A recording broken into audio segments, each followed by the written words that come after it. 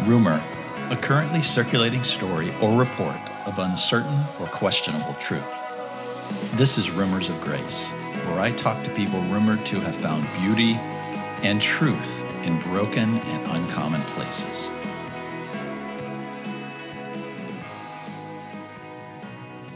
Welcome, friends, to another episode of Rumors of Grace. As always, this is Bob Hutchins, and if you're listening to this in the very recent future, it's June 5th, 2020. It's a crazy world that we're living in. Lots of things are going on, and we're going to talk to somebody today that's very, very, very interesting to me.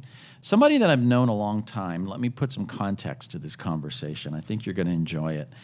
My oldest son, Riley, who's 27, one of his best friends is here with me, sitting across the silver table today in Franklin, Tennessee, just outside of Nashville. He's also a Nashville native, or most of his life here in Nashville. But let me give you a little bit of his bio and set up our conversation. His name is Alex Rhea. He's 27 as well.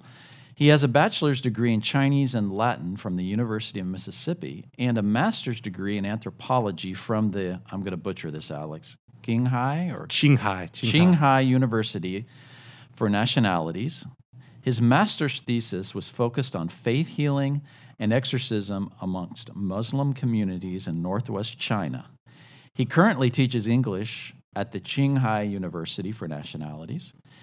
And he is a polyglot, which is somebody who speaks a lot of languages, right? A bit generous, but okay. Thank you. He speaks fluent Mandarin Chinese and several languages at a daily conversational level, including Tibetan, Arabic, Japanese. I'm sure there's other things too. And his interests include martial arts, photography, poetry, philosophy, theology, and comparative religions. Alex, welcome to the podcast. Thank you. I'm very excited to be here. Yeah, I'm really glad you're here too. It's kind of fun to see, not to be too paternalistic, but I'm very proud of you. Oh, thank you. I appreciate that. And to see you grow up from very young in my house to now being, I don't know if you'd consider yourself a resident, but how long have you lived in China?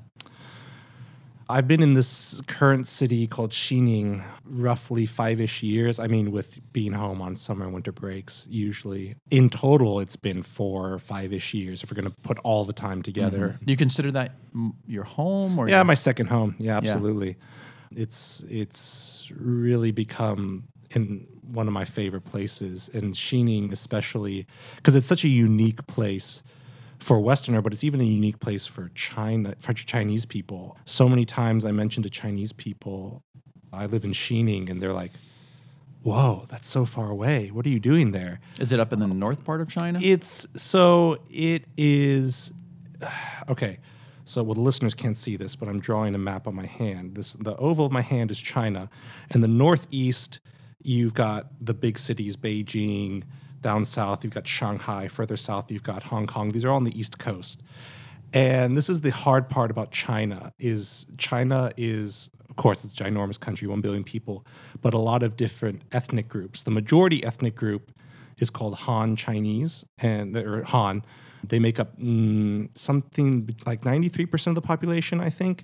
And so when you think of Chinese culture, well, as an anthropologist, I have to say, we can't really paint with really broad brushstrokes, but also as an anthropologist, it's kind of my job to paint with broad brushstrokes. But so when we talk about Chinese culture, when you think about the emperors, Kung Fu, the Terracotta Army, the Great Wall, Confucius, Chinese New Year, all of this stuff, generally speaking, we're talking about Han culture. And again, the Han in themselves are an incredibly diverse group. We don't have the time to go into that, but if listeners want, I can direct them to further, more detailed resources on this. But generally, we're talking about when we're talking about Chinese culture. When you hear Chinese, you're often talking about Han culture. So Xining, if you look at a map, it's geographically right smack dab in the center of China, and it's a small city. It's only 2 million people, so it's not very significant by Chinese standards, and it is the last quote unquote Chinese, that is Han cultural city before you get into Tibetan areas. Which is further north, or? Well, it's. I'll get to that. But I also want to mention it's also so there's lots of Tibetans in the city, but it's also an old Silk Road city. So there's lots of Muslims there, descendants of old Muslim merchants and whatnot. And so the problem about the Tibet question is that when people hear Tibet, and if somebody has heard about Tibet and they have a general idea where it is, and you ask them, point a map, where's Tibet? What they'll point to is a province in China called the Tibetan Autonomous Region, with its capital in Lhasa. And when you see pictures of Tibet and you see pictures of the Pagoda Palace, that's the city of Lhasa. But old Tibet, cultural Tibet, and the Tibetan empires actually extend beyond the Tibetan Autonomous Region. Lhasa and the Tibetan Autonomous Region are what are called in Tibetan Weitsung. And this part of Tibet, northeastern Tibet, is called Amdo Tibet. And in fact, Xining is only about 2 hours drive away from where the current Dalai Lama was born. Oh, wow. And about a 3 hours drive away from where the previous Panchen Lama was born. I've been to both those places. And you ended up there because of the university that was there? Or? No. So I ended up there. I did Chinese through the University of Mississippi, their Chinese language flagship program. And part of this program, after we graduated, even though we were graduating done with school per se, we had this 5th capstone year, they called it, where we did a semester studying abroad at the Nanjing University and then a semester doing an internship. And we all were encouraged to find our own internships. And a lot of people got internships with NGOs, charities, etc. And I was very interested in finding an internship where I could maybe learn another language on the side. And I looked for different charities working with different various ethnic minorities. And I finally just settled on one that worked with Tibetan orphans in Xining. And so I went to that and did that internship. The internship itself was kind of a bust, but it gave me the opportunity to get to know Xining, fell in love with the city. Found a job teaching English at a cram school there, or what we would call what is often translated into English as a cram school, which is like a weekend extra training school for little kids. I ended up not liking it at all. Really terrible conditions. You're teaching classes of students that are 40 to 60 students per class. These kids are way overschooled, way overworked, and they're just tired, and it's just a mess. While I was there, I met a guy named Hannibal, who's now become one of my best friends and was sort of my academic mentor. And if he ever hears this, he'll hate to hear me say that. But, unfortunately, for me being the classicist, having a bachelor's degree in classics, I met him like, oh, do you have any elephants? Unfortunately, most people make a Silence of the Lambs reference, though. But he knew some people at the university, the Qinghai Nationalities University, and it's all funny. It's so funny how God works, I knew I kind of wanted to stick around and be an independent learner, but I did not want to go back to school. I like learning. I don't like forced learning with deadlines. You put a deadline in front of me, you have to learn this thing by this time, I'm out. I don't want to do it. I had no interest in going to academia or whatnot, but I talked with him a lot about a lot of stuff, and he's brilliant. He's hitchhiked through Central Asia and China, Tibet, and India. And where's he from originally? Boston. Oh, well. Okay. Yeah. And so he's American. Does he still live there? He's now at UC Berkeley doing his PhD. But he speaks English, of course, Russian, Chinese, and Tibetan. And he's like, and I was talking with him about a lot of the history of this area because he knows everything about this area. And he's like, you'd be a shoo-in for academia. I'm like, I don't know about that. But so he knew that I was really disliking this job teaching English. And he found that at this university that they were accepting applications for this scholarship to do a 3-year master degree, full tuition plus 3,000 Chinese yuan stipend a month.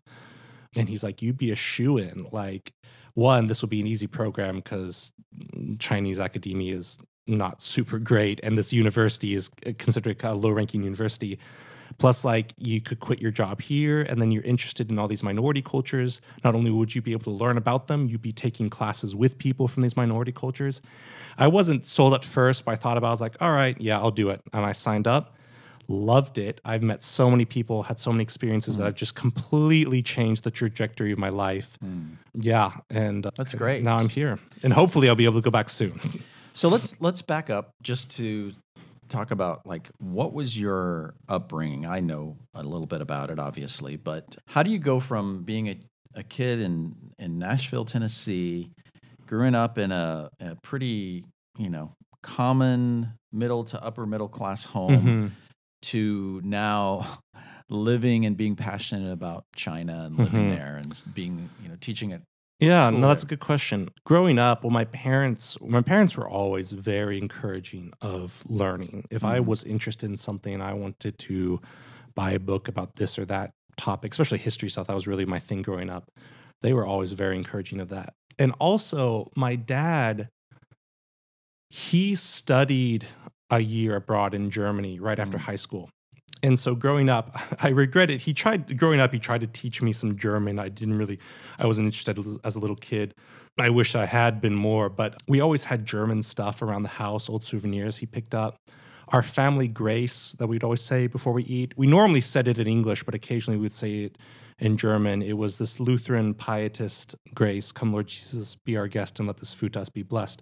Or in German, komm Herr Jesus, sei du uns zu Gast und besegne uns, was du uns beschert hast. Hmm.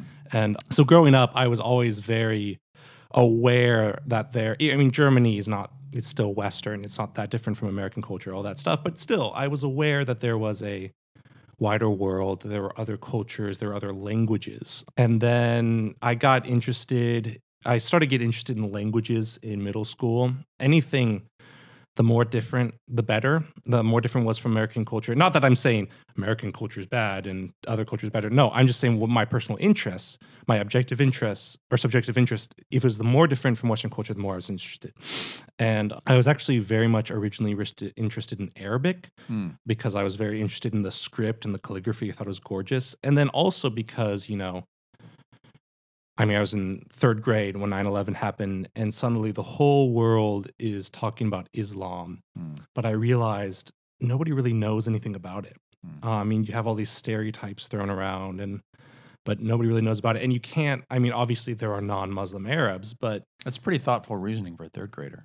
I thought more about that middle school, high school, but you can't learn Arabic without learning about Islamic culture. Sure. That's impossible. And I was looking at some Arabic textbook during lunch in high school, and this one teacher was like, you should look into Chinese because it's, China's the up and coming superpower and blah, blah, blah. And again, it's so funny because in retrospect, I'm not a very charismatic person. I've never had, a Monty Python God come out of the clouds, Arthur kind of moment. Stop your groveling. But The big giant. yeah, exactly. But I'm a very impulsive person, and I'll have sudden changes in impulses that come out of nowhere.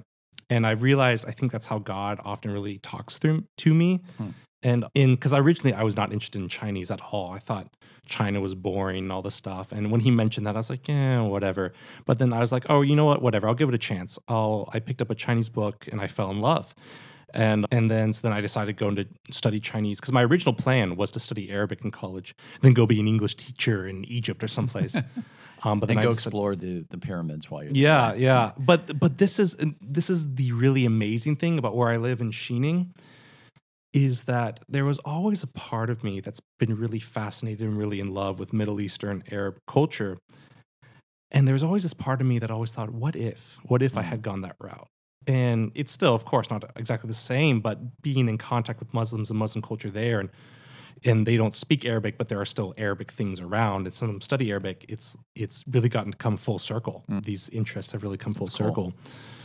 And Was yeah. it so your trajectory was you studied the Chinese program at the University of Mississippi, Mhm. which through you I didn't even know that was a thing, but it's one of the premier like Chinese studies It's one in of the country, the right? top Chinese studies programs.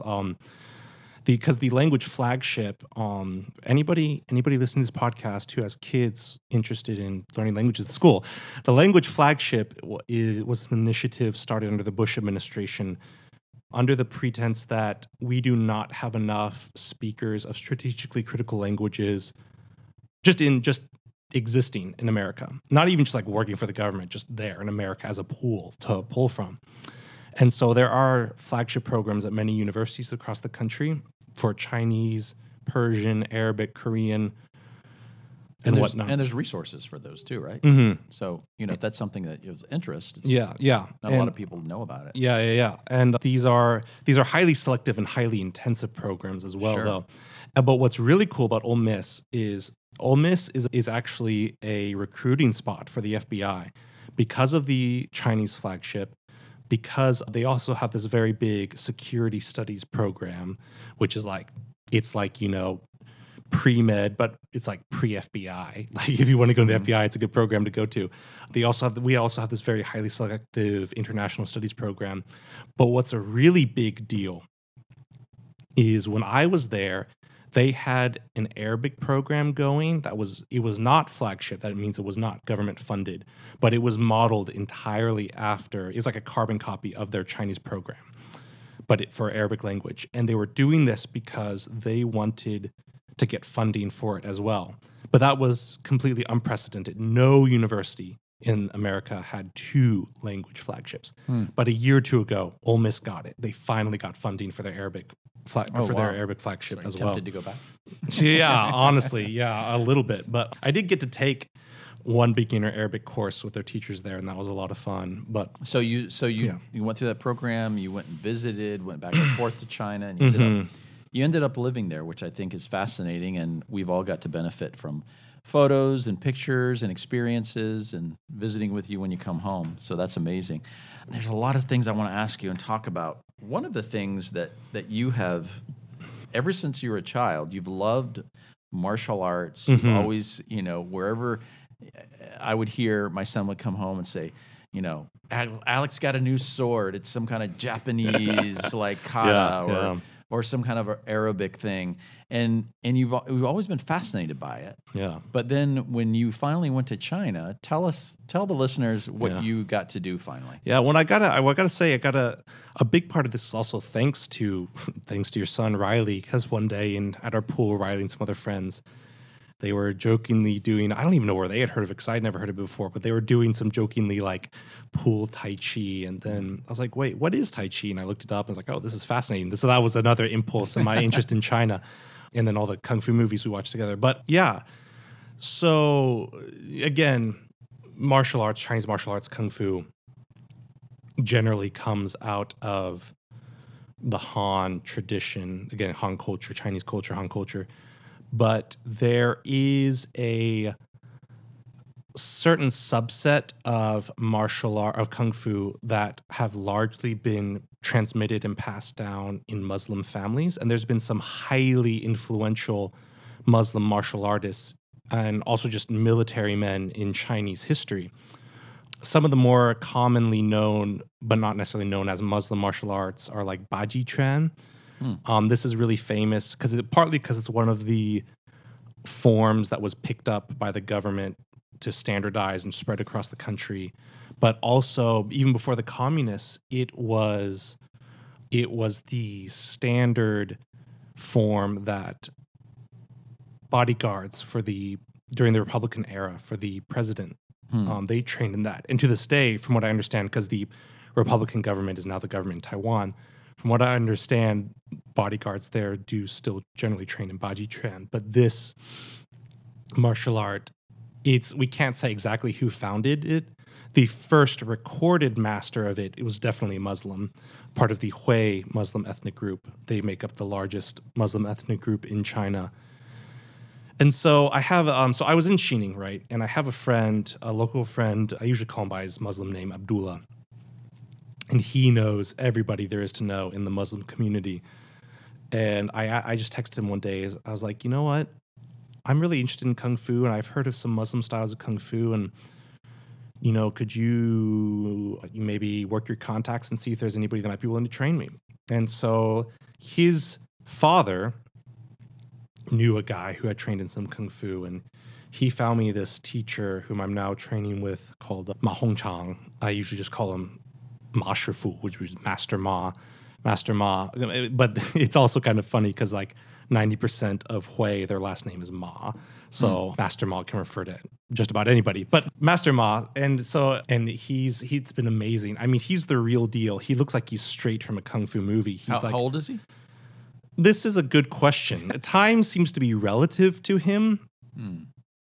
Whenever somebody asks him how old he is, he'll give some answer usually somewhere between 70 and 75.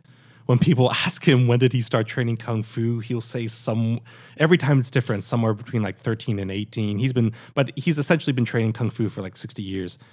And he trains a style. So he's the real deal. So he looks like straight from a kung fu movie. He's 5 feet tall, totally unimposing. He's actually really adorable. He's very smiley and whatnot. But I know so many people in the martial arts world, especially in McDojo circles, get really fall into, like sensei worship. And I want to follow that. But I mean, like, he's really the real deal. Like, his strength is outstanding. Like, he's done joint locks on me and I just feel helpless. Like, I've never met a 70-year-old with much less, I don't know, even younger men with that much strength. And his speed, his flexibility are outstanding.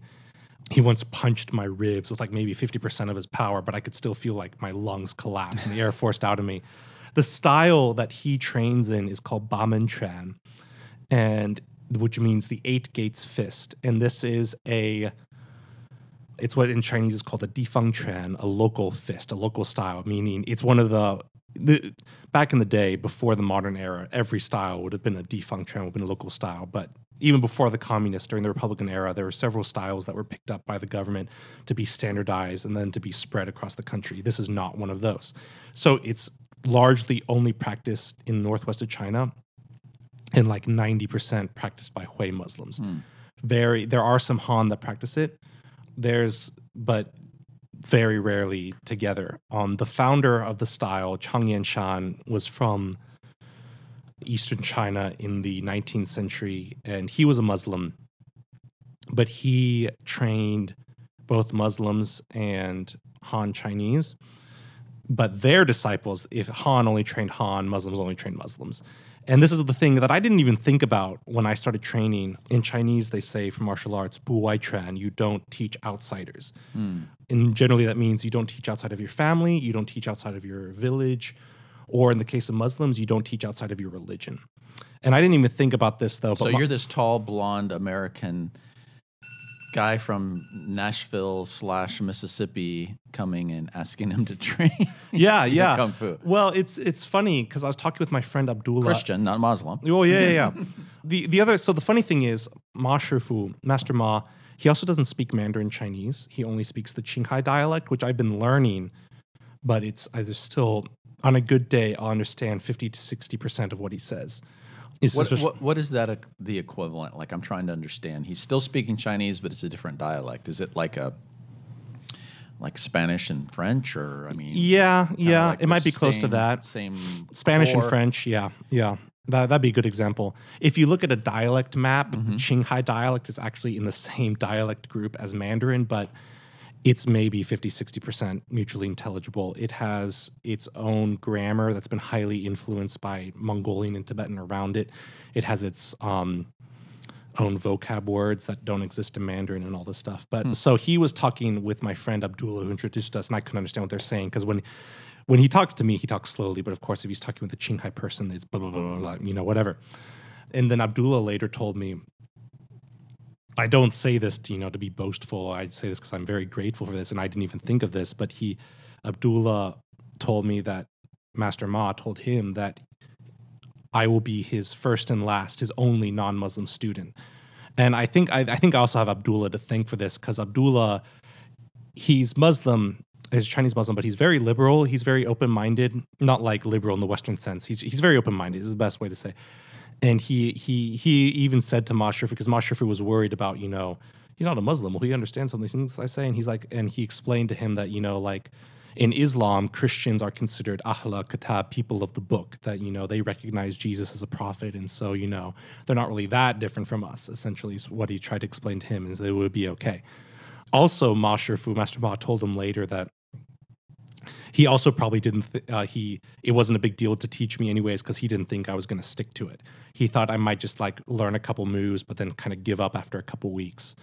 But he's always saying in Chinese, 能吃苦就行. In Chinese, this phrase 吃苦, to eat the bitter, is very common in martial arts circles. It means like to bear the hardships, to fight through the pain. And he's always saying 能吃苦就行. As long as you can eat the bitter, you'll be okay. And I will say I've not been as good as eating the bitter as I could be, as I should be, but I'm really trying to, and I've been really determined. Well, I've seen some of the videos. I've seen the transformation. I've seen the consistency. It's really cool to see. I appreciate that. Yeah, and I've been very lucky in that now I've even met his family. I've been started tutoring his grandchildren in English, and he will go up to his apartment after we're done practicing, and his wife makes lunch for us, and I eat with his family.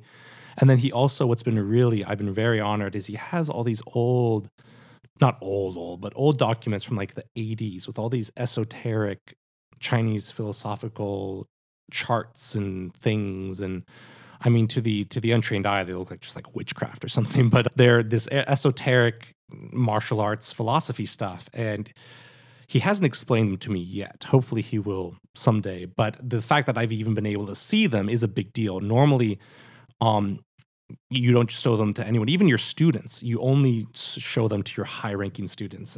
But I also told them, like, look, these are amazing. These have amazing historical value, but they're also falling apart. Like, let me borrow these and scan these onto my computer. And he's like, yeah, okay. And they're also all handwritten, which handwritten Chinese for me is not very easy to read. So once I go is back, it like pressure points or no, it's a lot of these yin yang charts and almost like numerology charts that have to do with understanding the flow of yin and yang in a combat and maybe some pressure points. Where do you strike this person when? I mean, it may be a lot of hoodoo and not really useful in a fight, but it's still fascinating. Yeah, it is interesting. That's great. So you're loving that. So absolutely, finally, doing that. And a couple things I want to talk about while we have the time is one of the things, in addition to the kung fu and the culture and the anthropology, you and I have several things in common. One of those is a study of theology, comparative religions, mysticism. And I know that, and I've talked quite a bit about mysticism and talked to a lot of other people over the past almost 60 recordings I've done. And I'd love to hear about your study of that because I've ventured in a little bit. I've dipped my toe in the water and some of the mystics from Judaism, from Islam, from Christianity. They all have their mystics, and there seems to be this deep connection on many levels. And I know you've studied that for some. And it'd be interesting to hear some of your thoughts on. I know that's a big subject, but just let's just open that a little bit and say what have you studied? What have you experienced living in China amongst Muslim people? Yeah, being because you're Roman Catholic. Yeah, talk to me about that. Well, so my research.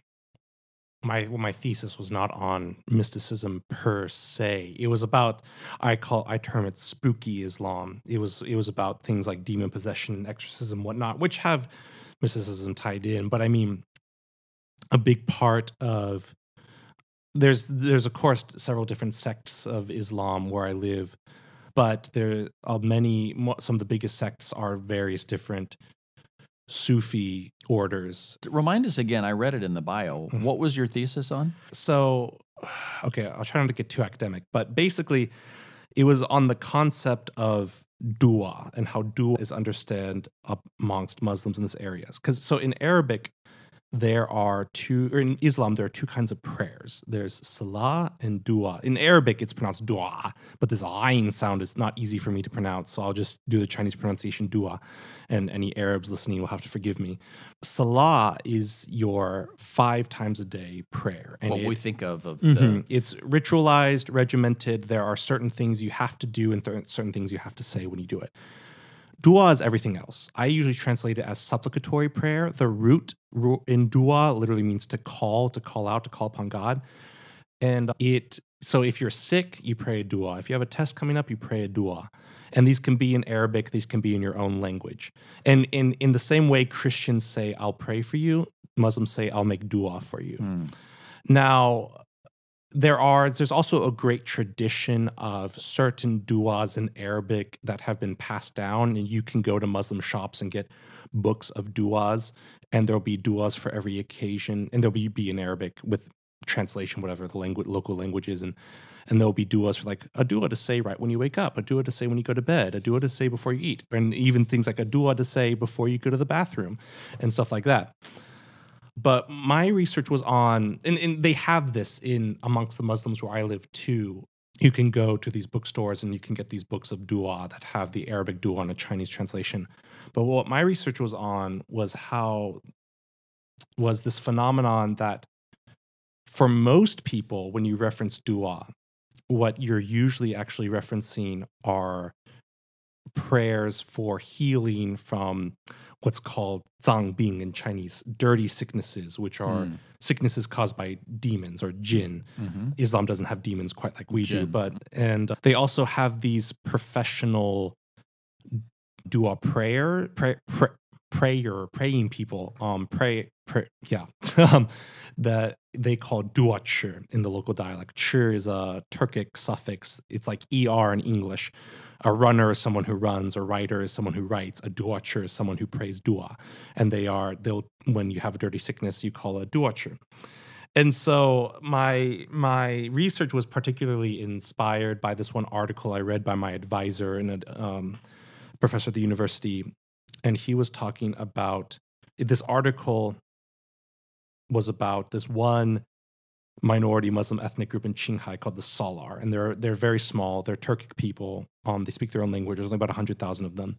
This article was about elements of pre-Islamic Turkic shamanism amongst Salar communities. And towards the end of the article, he mentioned how some Salar believe that everybody has 3 souls, and that when you sleep, one of your souls will leave your body and travel around, and that's what you experience in dreams.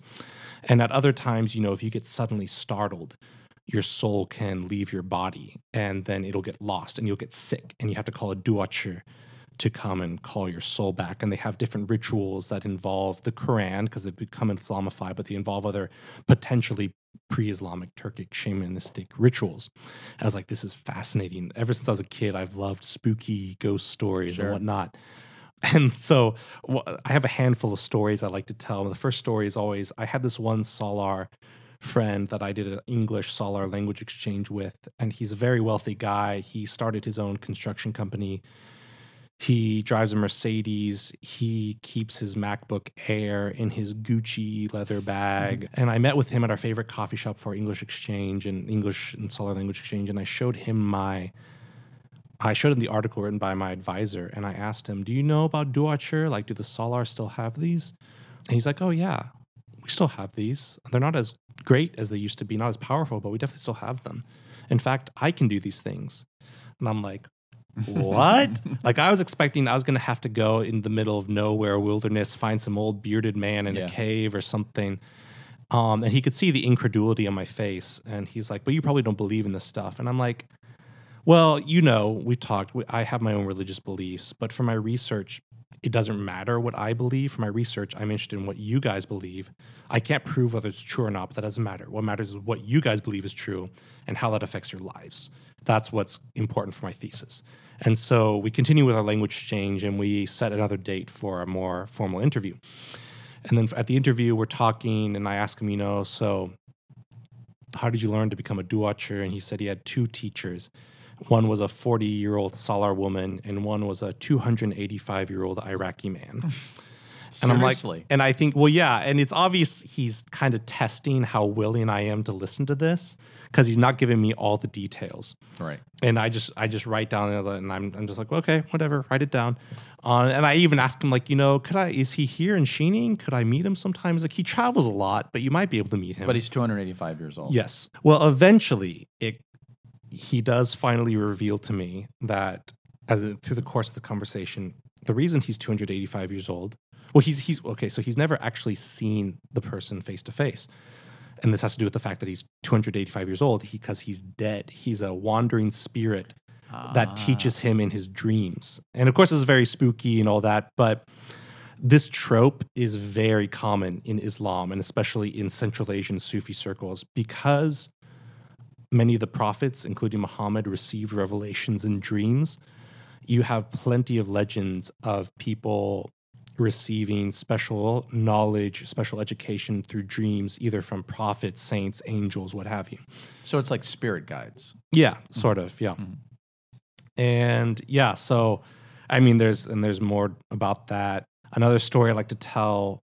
I met another Adu watcher guy who he's another short, I don't know, maybe 5 foot tall, very rotund Muslim man, but he's almost like a ghostbuster. He carried various charms and stuff with him at all times, and when I would do my interviews, I would usually often ask, what do you understand dua to be? What is dua?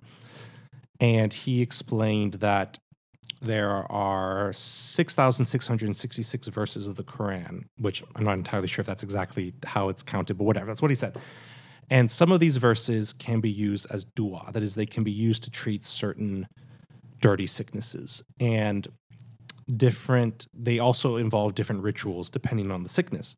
And so some of them can be as simple as praying a dua over some water or food and consuming it, or they can be more complex. And he explained, for instance, if you have a toothache caused by a demon, what you do is he will write the first 3 letters of the Arabic alphabet on the wall, Alif Ba Ta. And then he'll pray the dua over you, the sick person, and you will then put one hand on your sick tooth and then the other hand on the first letter of the Arabic alphabet, Aleph. And then he will take a small nail and hammer and lightly tap at the hurt tooth. And if the dua works, the pain should slowly go away. If it doesn't work, you put your hand on the next letter and they try again, and it still doesn't work, then the next letter.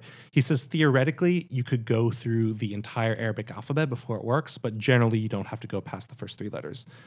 He even explained, we even talked about how there is such thing as black dua, harmful dua, which exists, but it's considered sinful. It's not a good thing to do. And he explained how his teacher's teacher, the guy that he learned how to be a duacher from, his teacher's teacher back in the day, I should have gotten a date for him for some reason I didn't ask, but I'm assuming this would be maybe in the 50s or 60s.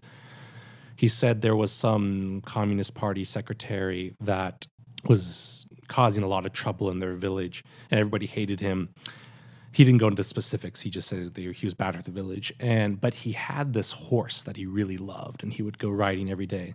And so his teacher's teacher, this duacher's teacher's teacher, wrote some black dua on a rock and put it in the stable of the horse, and the horse died. Stuff like that. Another story I love to tell, one of my friends, he's Muslim. He comes from north part of Qinghai in a mixed Muslim-Tibetan community. And of course, the Tibetans are Buddhist. And the Muslims, Tibetans live side by side, but generally the Tibetans can speak Chinese and Tibetan. The Muslims generally just speak Chinese. And so he has this relative of his who's actually been evidently been possessed twice, and then her son's been possessed once. And they talk about it very nonchalantly, right? Because they live in this incredibly magical world that you would never know if you're not talking about this stuff with them. But this distant relative of his, she's Muslim, doesn't speak a word of Tibetan. One day she started speaking fluent Tibetan. I was like, what gives? What is this? And they figured she must have been possessed by a Tibetan demon. And so they get their Muslim clergyman, their imam, to come over and try to see if he can exorcise the demon. He can't, because he can't figure out what the demon wants, because he doesn't speak Tibetan, so he can't communicate with the demon. And so even though this is actually forbidden by Islam, they have to call in a Tibetan Buddhist monk from the local monastery to come in, talk to the demon, and figure out what the demon wants. Wow. And the demon tells the monk that a relative of hers recently bought a house, and in the garden, the previous owner of this house had buried a Buddhist statue from Lhasa, the holy city of Tibet. And the demon wanted that Buddha statue unburied and given to the monastery. And so they dug around the garden, sure enough, found the Buddha statue, gave it to the monastery, and the demon left. And I mean, I wasn't there. Can I say, did this really happen or not? That's fascinating. But my friend and his family, they all swear it was true. So That's fascinating. Yeah. What have you learned? Like, I mean, this we could have a 4-hour conversation, but if you could like sum it up into maybe a couple of bullet points of saying, I grew up here in Nashville, had a great upbringing, always dreamed of going around the world. Now that I've done it and lived in China and work with, being trained by, and developing deep friendships and relationships, how have you changed individually, say, in the last 4 or 5 years? Oh boy, yeah. I don't even know, man. That's hard to say. I've definitely really appreciated living where I live. I like to say, I'm a sucker for old-fashioned, potentially politically incorrect Christian language. I like to say that I live amongst the pagans, but because this gets into, the other question about, commonalities in various religions. And even some of the early church fathers who were more mystical too. Would say things like this. And also, but something that has been stressed a bit more since Vatican II is that while we do believe that Christianity is the fullness of the faith, we believe that most all religions, at least this is how I express it. I don't know if I've heard any church document say it exactly like this, so I don't want to say I'm speaking for the Catholic Church. But as far as I understand, I believe that most all major religions come out of a genuine search for the truth, because Scripture tells us, God desires that all men be saved, and God calls to us in our hearts. And this is why certain religions may have bits and pieces of the truth, but they ultimately fall short without the revelation, God's final revelation, fullest revelation, that being the Logos incarnate, the God-man incarnate. And I think, especially if you want to be an evangelist, then you have to know something about what these other people believe. And it's good, and it can be edifying to yourself to see what is good and true and beautiful in these other faiths. And so the other thing, personally, for what I've learned, I don't know. I mean, because these good, true, and beautiful things that are in these other religions also exist in Christianity, of course. It's just sometimes it's easier to kind of miss them when you've been hearing them all your life. It's sometimes good to hear in a different perspective. And so, especially from Muslims specifically, because most of my friends in Xining, whether Chinese or the foreign students, because there's a lot of foreign students at the university and they're nearly all Muslims. My previous roommate when I was living in the dorm was from Yemen. And Muslims are some of the nicest people I've ever met. And it kills me every time I see people on Facebook saying, Muslims hate our freedom and they want to put us under Sharia law. Right. I mean, I lived with a Muslim for 2 years, and 5 times a day he did his prayers right next to my bed. The only thing I was scared of was gaining weight, because he and the other Muslims would not stop forcing me to eat. Anytime they cooked, like, oh yes, you are my brother, you must eat. No, you are so skinny, please eat. Yeah, right. But something I really appreciate about Muslims, besides their hospitality, is their really strong belief in the providence of God. Now, there's this whole debate. Do Christians and Muslims worship the same God? I just want you to settle something for me, because it's driven me nuts for years. Sure. The Arabic word for God is Allah. The Christians who are Arabic use what word for God? Allah. Okay, so when people say, they get offended by, and they call the Muslim God Allah, that's just the Arabic word for the word God. Well, yeah, right? it's a contraction. God with a little g is Ilah. Allah is a contraction of Al-Ilah, which means the God. Right. So, yeah, it's just an Arabic word. Yeah, and there were Arabic-speaking Christians and Arabic-speaking Jews before Islam came along, and they probably would have also used the word Allah or something like it, maybe Al-Ilah. I think that's an important for most Americans to understand. When they say Allah, they're not talking about this weird God that's different from ours. They're just saying God, as we would say God. Now, you can get into the details of that, but do you want me to talk about that? No. I don't want you to get into the details. Okay, I want you to continue your conversation. So anywho, but something I really appreciate appreciate is their really strong belief in the providence of God.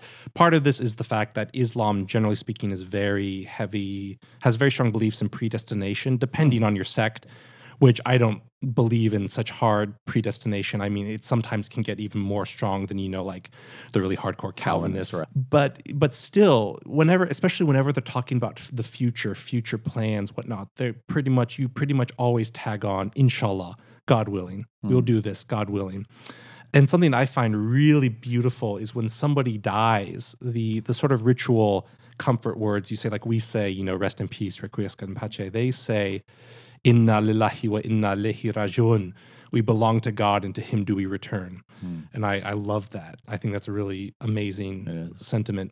And that's something I really appreciate seeing in Muslims. And especially even because like my roommate Ahmed, and I think this comes from his faith, he is just the happiest guy all the time. Nothing ever upsets him. And even though his country is going through a terribly brutal civil war and famine and plague, he's just the happiest guy.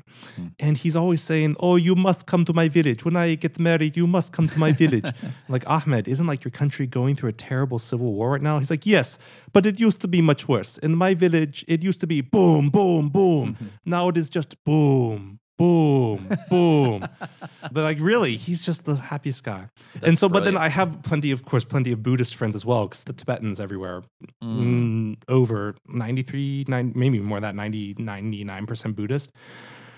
Something I appreciate about Buddhists is their really strong belief in the idea of impermanence and remembering that this life is passing and not to get attached to these things of this life. And it's helped me because I've always loved, unfortunately, this is not so popular nowadays, but even Christianity has this long tradition of, memento mori, remember you will die, and the Totentanz, Dance Macabre, the Dance of Death artwork, which I love. I don't know if you've seen, like the famous Ingmar Bergman movie, yes. Seventh Seal, and like it has a lot of allusions to that and whatnot. I love that.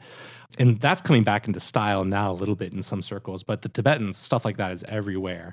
And some, it kind of frightens some Westerners. They'll see, Tibetan Buddhist temples with a bunch of skeletons and whatnot. And can you clarify Buddhism a little bit? Because I know that there's different kind of ways to look and practice Buddhism, but for many of us, we have this idea of these guys that live in these temples, or they practice kung fu, or then you see like the Buddha, but it's more of a lifestyle practice and less of a religion. Or explain that. That's so it depends entirely on how you define religion. And anthropologists and religious studies people, they argue this all the time. If most people, I think most lay people would define religion as the belief and worship of some sort of supernatural being or force. And if that's how we're defining it, then yes, for the vast majority of Asian Buddhists, whether Tibetan, Chinese, Thai, whatever, it's a religion. Absolutely. And especially a big thing in Buddhism is Buddhism. What catches people up is Buddhism, as one of my friends put it, Buddhism is atheistic with a big A, but not a little a. In Buddhism, there is no single prime mover creator God. Right. But Buddhism believes in 6 levels of existence. You have hell beings, hungry ghosts, animals, humans, demigods, and gods. And the gods live for immense periods of times and are immensely powerful, but they will once their karma runs out, they will eventually die, and they will be reincarnated in lower birth. And if you have the right karma and the right intentions, then you can even be born as a god. But in Buddhism, the best birth to have is actually human birth, because only humans can achieve enlightenment. And so in Tibetan Buddhism especially, because the other thing is, because of this, when Buddhism comes to a new place, they are able to adopt the gods there and say, okay, that's fine. You can keep your gods. Just remember, they're eventually going to die sometime. And they can just become Dharma protectors. They can become protectors of Buddhism. And that's a big thing. So especially in Tibet, mountain gods are huge.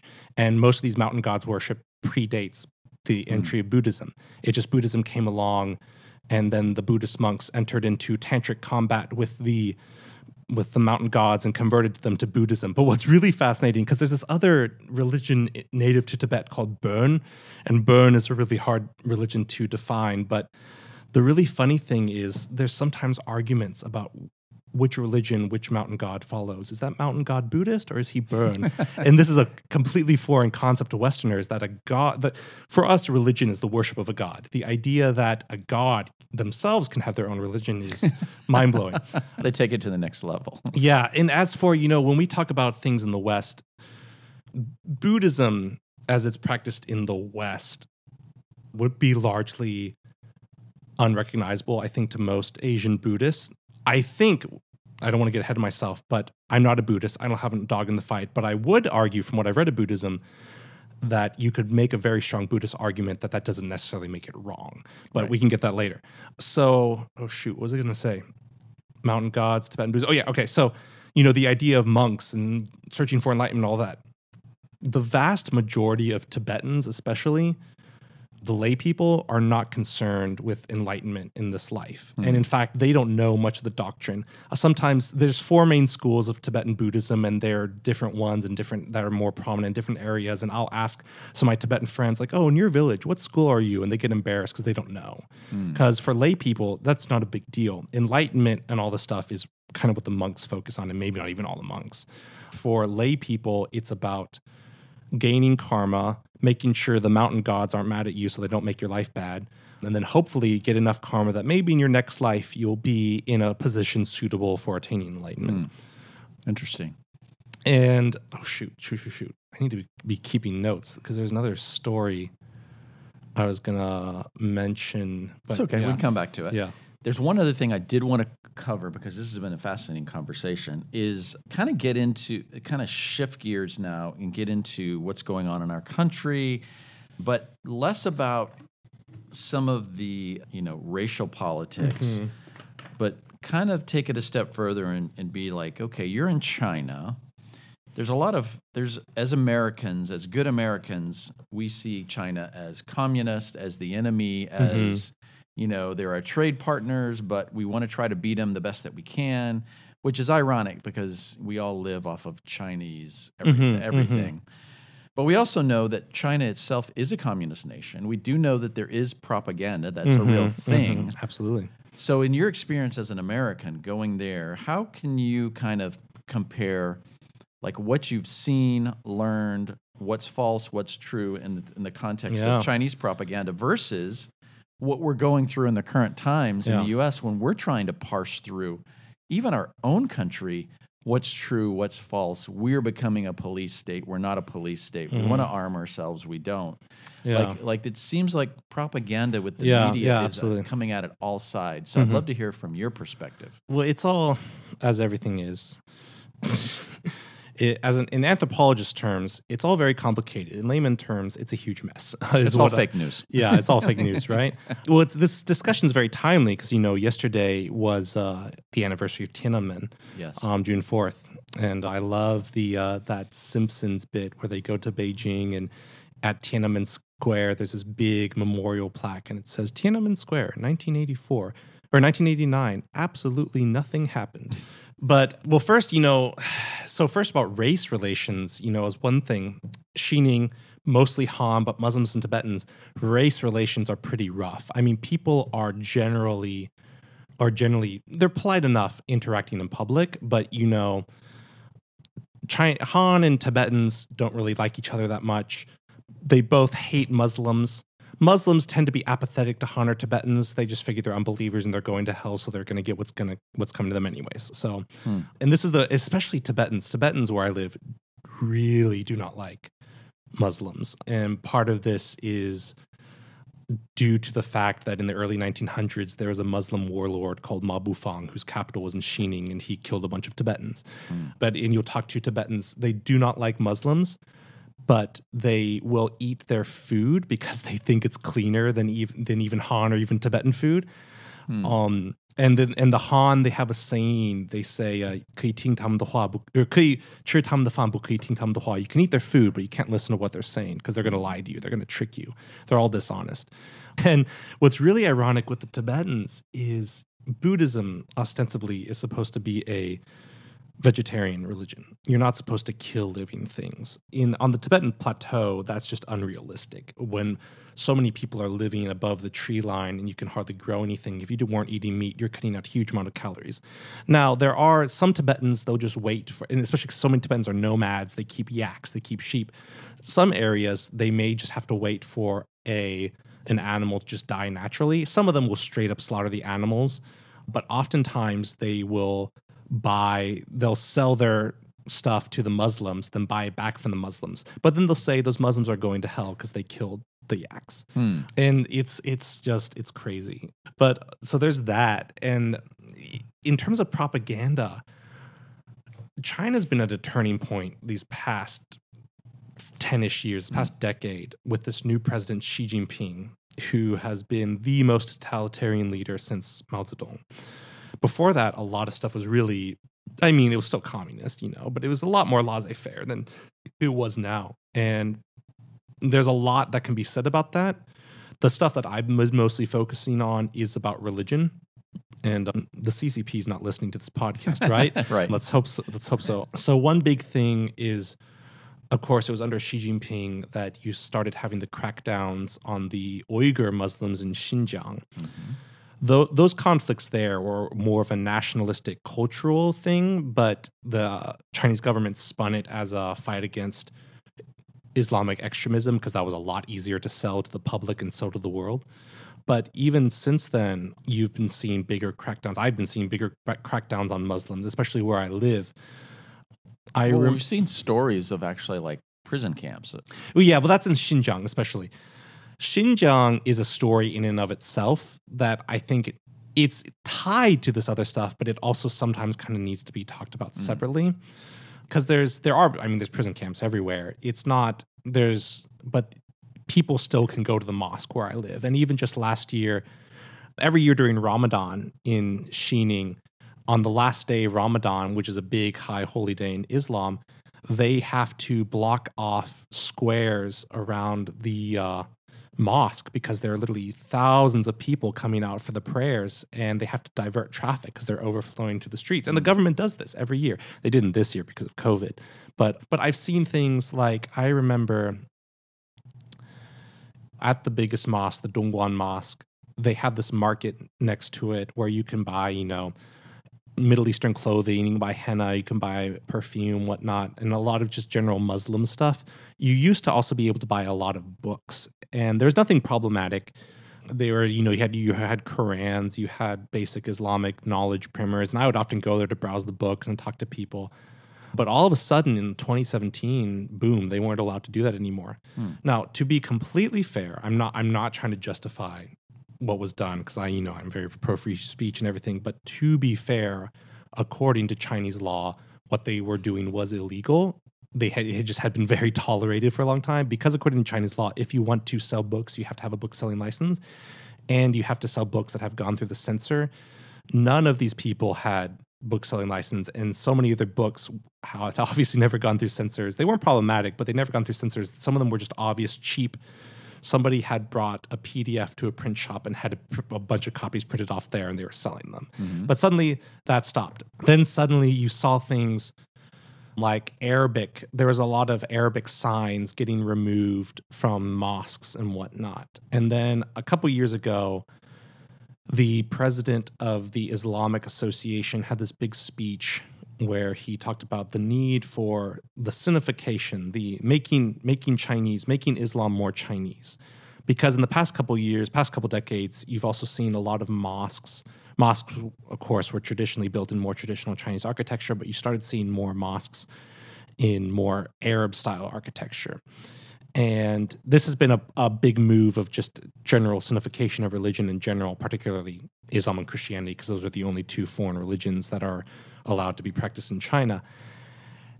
And so you've seen this, it's come in waves. The other problem with China is is huge and it's not nearly as centralized as people want to think. What normally happens is Beijing comes up with some grand sort of vague plan, and it's up to the local officials to decide how they want to interpret that. And that depends on how lazy they are, how much they want to impress their people above them. And so in some places, it's not a big deal. So our Western or American vision of, these Chinese soldiers that all look the same, that institute this across the whole country at the same time, that's not true. No, that's just a collective memory from the Cultural Revolution, which also itself was not so centralized. But it was a lot greater scale and was more uniform, but it's still very different situation.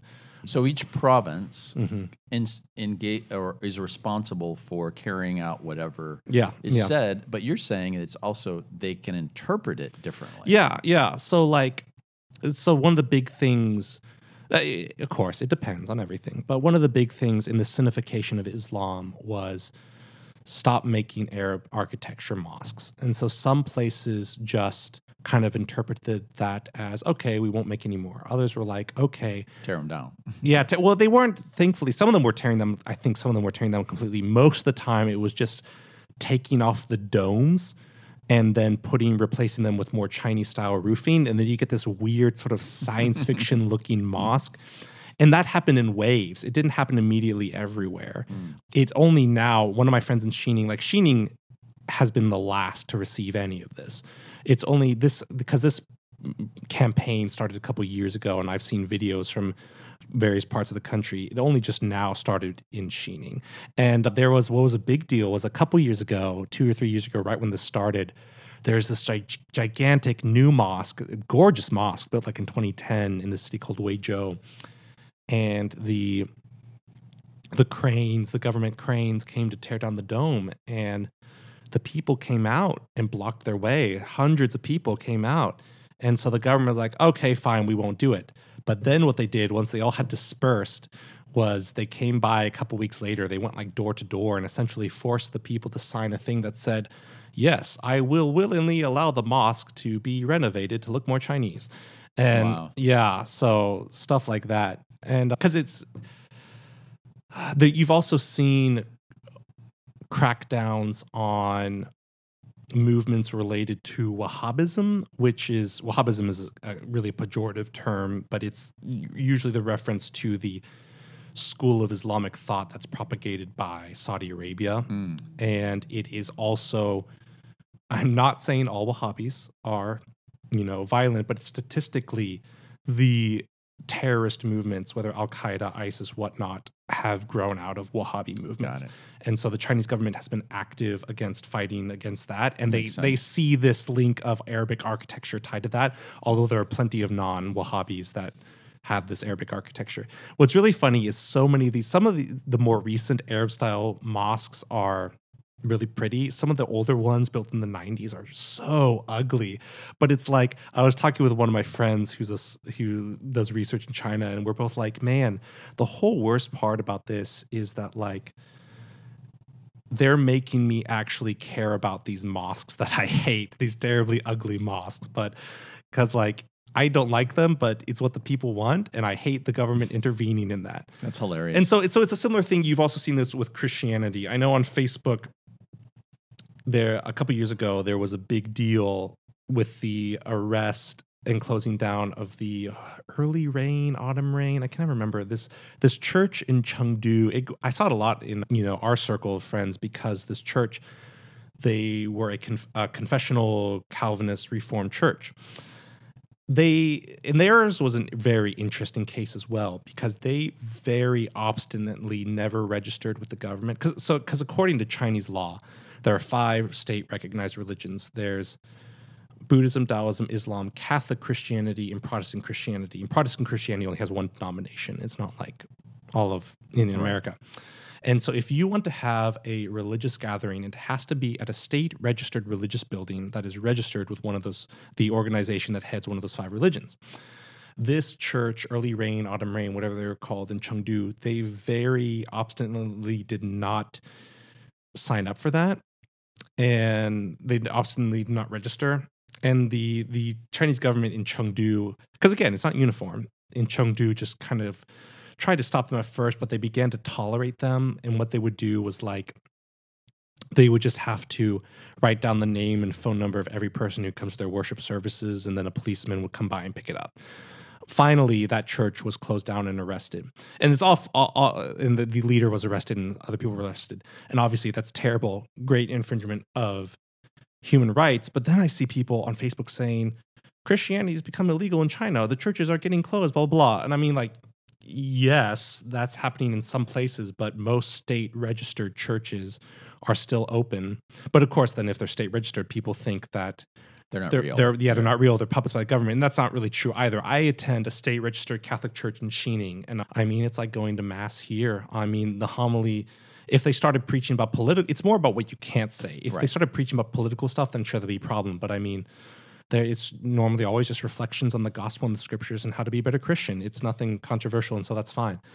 And so taking all that and what you've experienced and seeing it from that perspective, I mean, what is your opinion on what's happening, in our media and with what's going on with COVID, what's going on with race riots? I mean, do you make connections and correlations, and is it allowed you to see things maybe that the average American doesn't see? I mean, yes and no. I mean, I wish, like everybody, I had like a silver bullet explanation that could save everyone, right? The only thing I've really gotten out of this, so I've gotten two things. One, because I remember during Trump's campaign, first time around, there are people talking to Facebook about the need to illegalize, hate speech completely. So like not allowing people who openly identify as Nazis to speak and all this stuff. And I'm like, yeah, I understand that sentiment, and I do not support Nazi ideology in the least. But I live in a place where I have seen where the government has been given the power to decide what is true, what is not, what you can listen to and what it can't. And I have seen firsthand with my own eyes how that hurts people.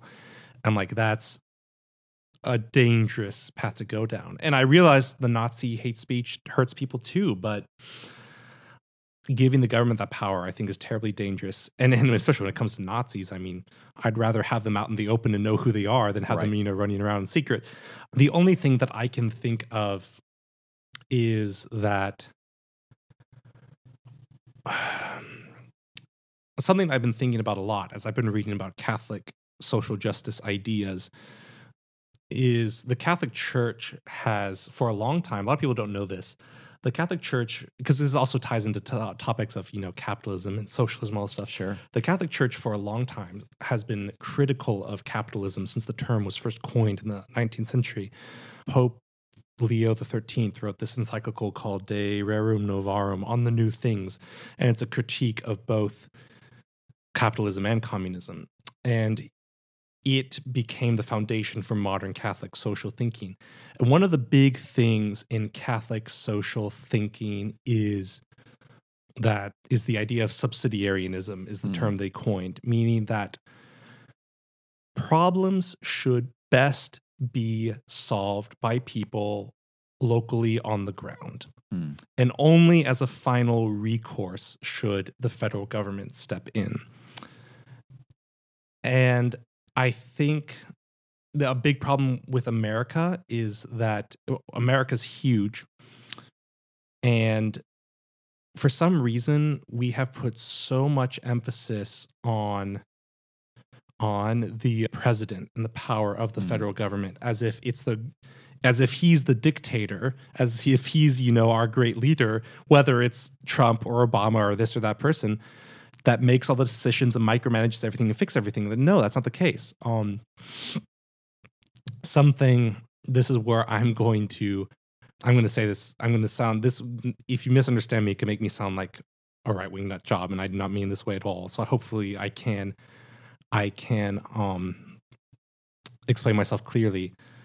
Before the Civil War, people really had a much stronger identity of identifying with their state. Right. And people don't necessarily think about this nowadays. That's what state meant. State meant country. Hmm. And even when we started making driver's licenses, you see this language in the laws that the driver's license would become the United States passport. You could use that as your interstate identity. They use this term passport, right? And obviously, I think, federal, of course, there's problems, but was Abraham Lincoln really interested in any slavery? No. But anywho, the abolition of slavery would be a good example of a moment when federal intervention was justified and was good. Slavery had to end. This is where I'm going to sound maybe like a right-wing nut job, is that a lot of Southerners say, Civil War wasn't about slavery, it was about state rights. And I think there's a little bit of a grain of truth in that. Mm-hmm. And after the Civil War, we began to lose this identity of real loyalty to your state. And I use the example of Robert E. Lee because, he was asked by Abraham Lincoln to be general for the Union. And he wanted to wait to see what Virginia would do because he didn't want to fight against his fellow statesmen, his fellow countrymen. And again, slavery had to end. Federal intervention was necessary. Yes. But I think this losing of this state identity and loyalty to our local community is a big problem. And it ties into this Catholic idea of subsidiarianism that we best can solve our problems on the local level. And especially in the instance of racism. And I realize I'm a white guy. I have not experienced racism. I have white privilege, all that stuff.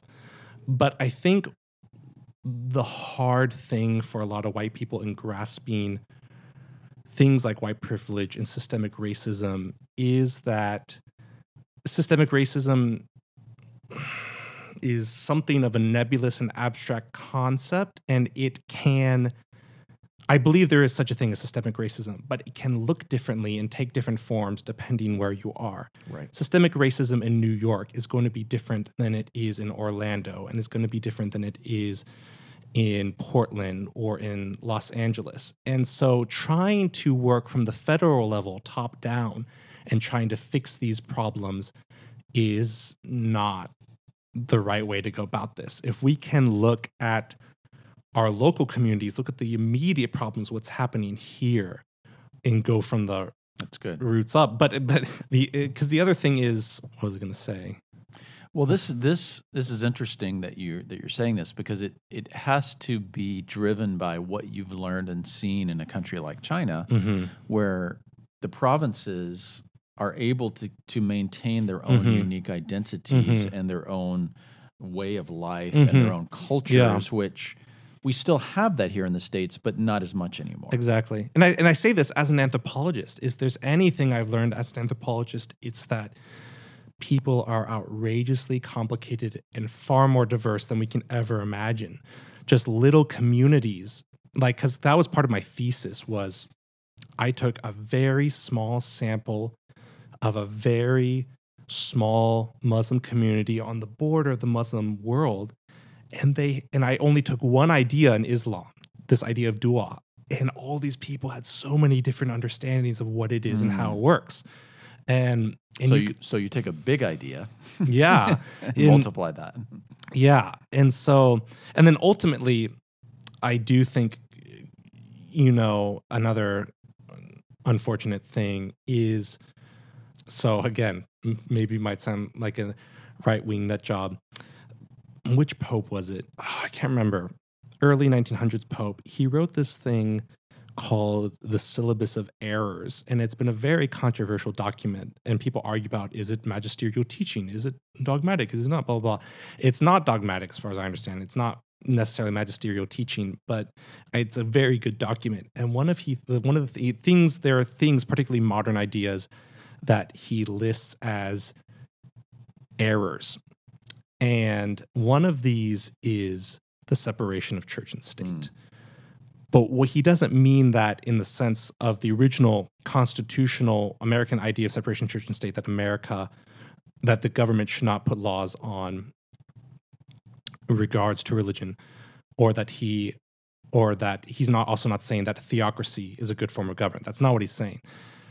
What he's saying is that and this is what I've seen now in America, we've come to a place where you can have your religion and you can have your faith, but you have to keep it private. And you cannot allow it to form your conscience and to form your political opinions. And I think that's wrong too. And I think Christians, I mean, in America, we're still pretty open about Christianity and politics, of course. Almost too much at times. Yeah, it's true. But there can also be times where people just want to say, oh, you just believe that just because you're a Christian. And I'm like, well, yeah, but that doesn't make it invalid. Sure. Like, there's logical reasoning. People hear religion and they automatically assume it's just blind faith for no good reason. Like, there's a reason I believe these things, and there's the reason that it has shaped me and that I find these things logical and right and true. And it would make sense that would then form my political opinions. And I think in some ways are still very vocal about our religious opinions in politics, but sometimes we can also be too scared. And ultimately, so when it comes down to the racism issue or any issue is, it needs to start locally, it needs to start grassroots. And what's the most grassroots movement of all is yourself, is your own heart. Are you trying to repent, and are you trying to change yourself? That's good. And that's why I love some news article about some nuns going at some protests. They were spray painting over some boarded up windows of, God is love, repent and seek forgiveness, all this stuff. Because people don't really realize that, even we say that all the time, even if you're a Christian, you say that, oh, we need to do this. It's so easy to forget. Yes. And especially, this is something that I've, because I'm a Catholic convert, something that's been hard for me to understand, but something that I've loved in becoming Catholic. And this is something I was thinking about when I was listening to one of your other podcasts, is that Catholic and Orthodox, but not so much Protestant Christianity, has this theology of suffering. Mm-hmm. And for Catholics especially, I can't speak too much for the Eastern Christians, but for Catholics especially, suffering is tied to penance. And penance is a hard thing. And I say this, I don't mean to say this because you know me. I can come across as a know-it-all. I am a know-it-all. I can come across preachy, but I say this as someone who was raised at a Presbyterian school and raised in an Episcopal family and raised in the Bible Belt and Protestant tradition. Penance is a very hard thing for Protestants to understand. And I think this concept of penance can be something in helping to heal our society. So for Catholics, we believe that sin incurs two kinds of punishments, an eternal punishment and a temporal punishment. And we have to pause a moment and define our terms, because punishment doesn't necessarily mean what you think it means in this case. In this case, it's not necessarily something that God acts out on us out of vengeance or anger, but it's also generally just the natural consequence of sin. And so this penance, again, it's not about earning our salvation. It's not earning anything, but it's about healing.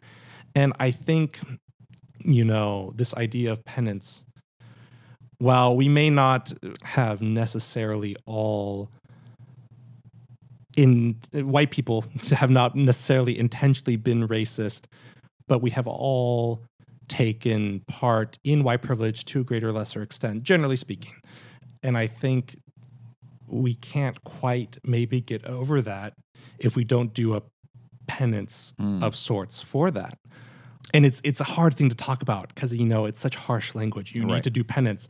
You need to get down on your knees and flagellate yourself.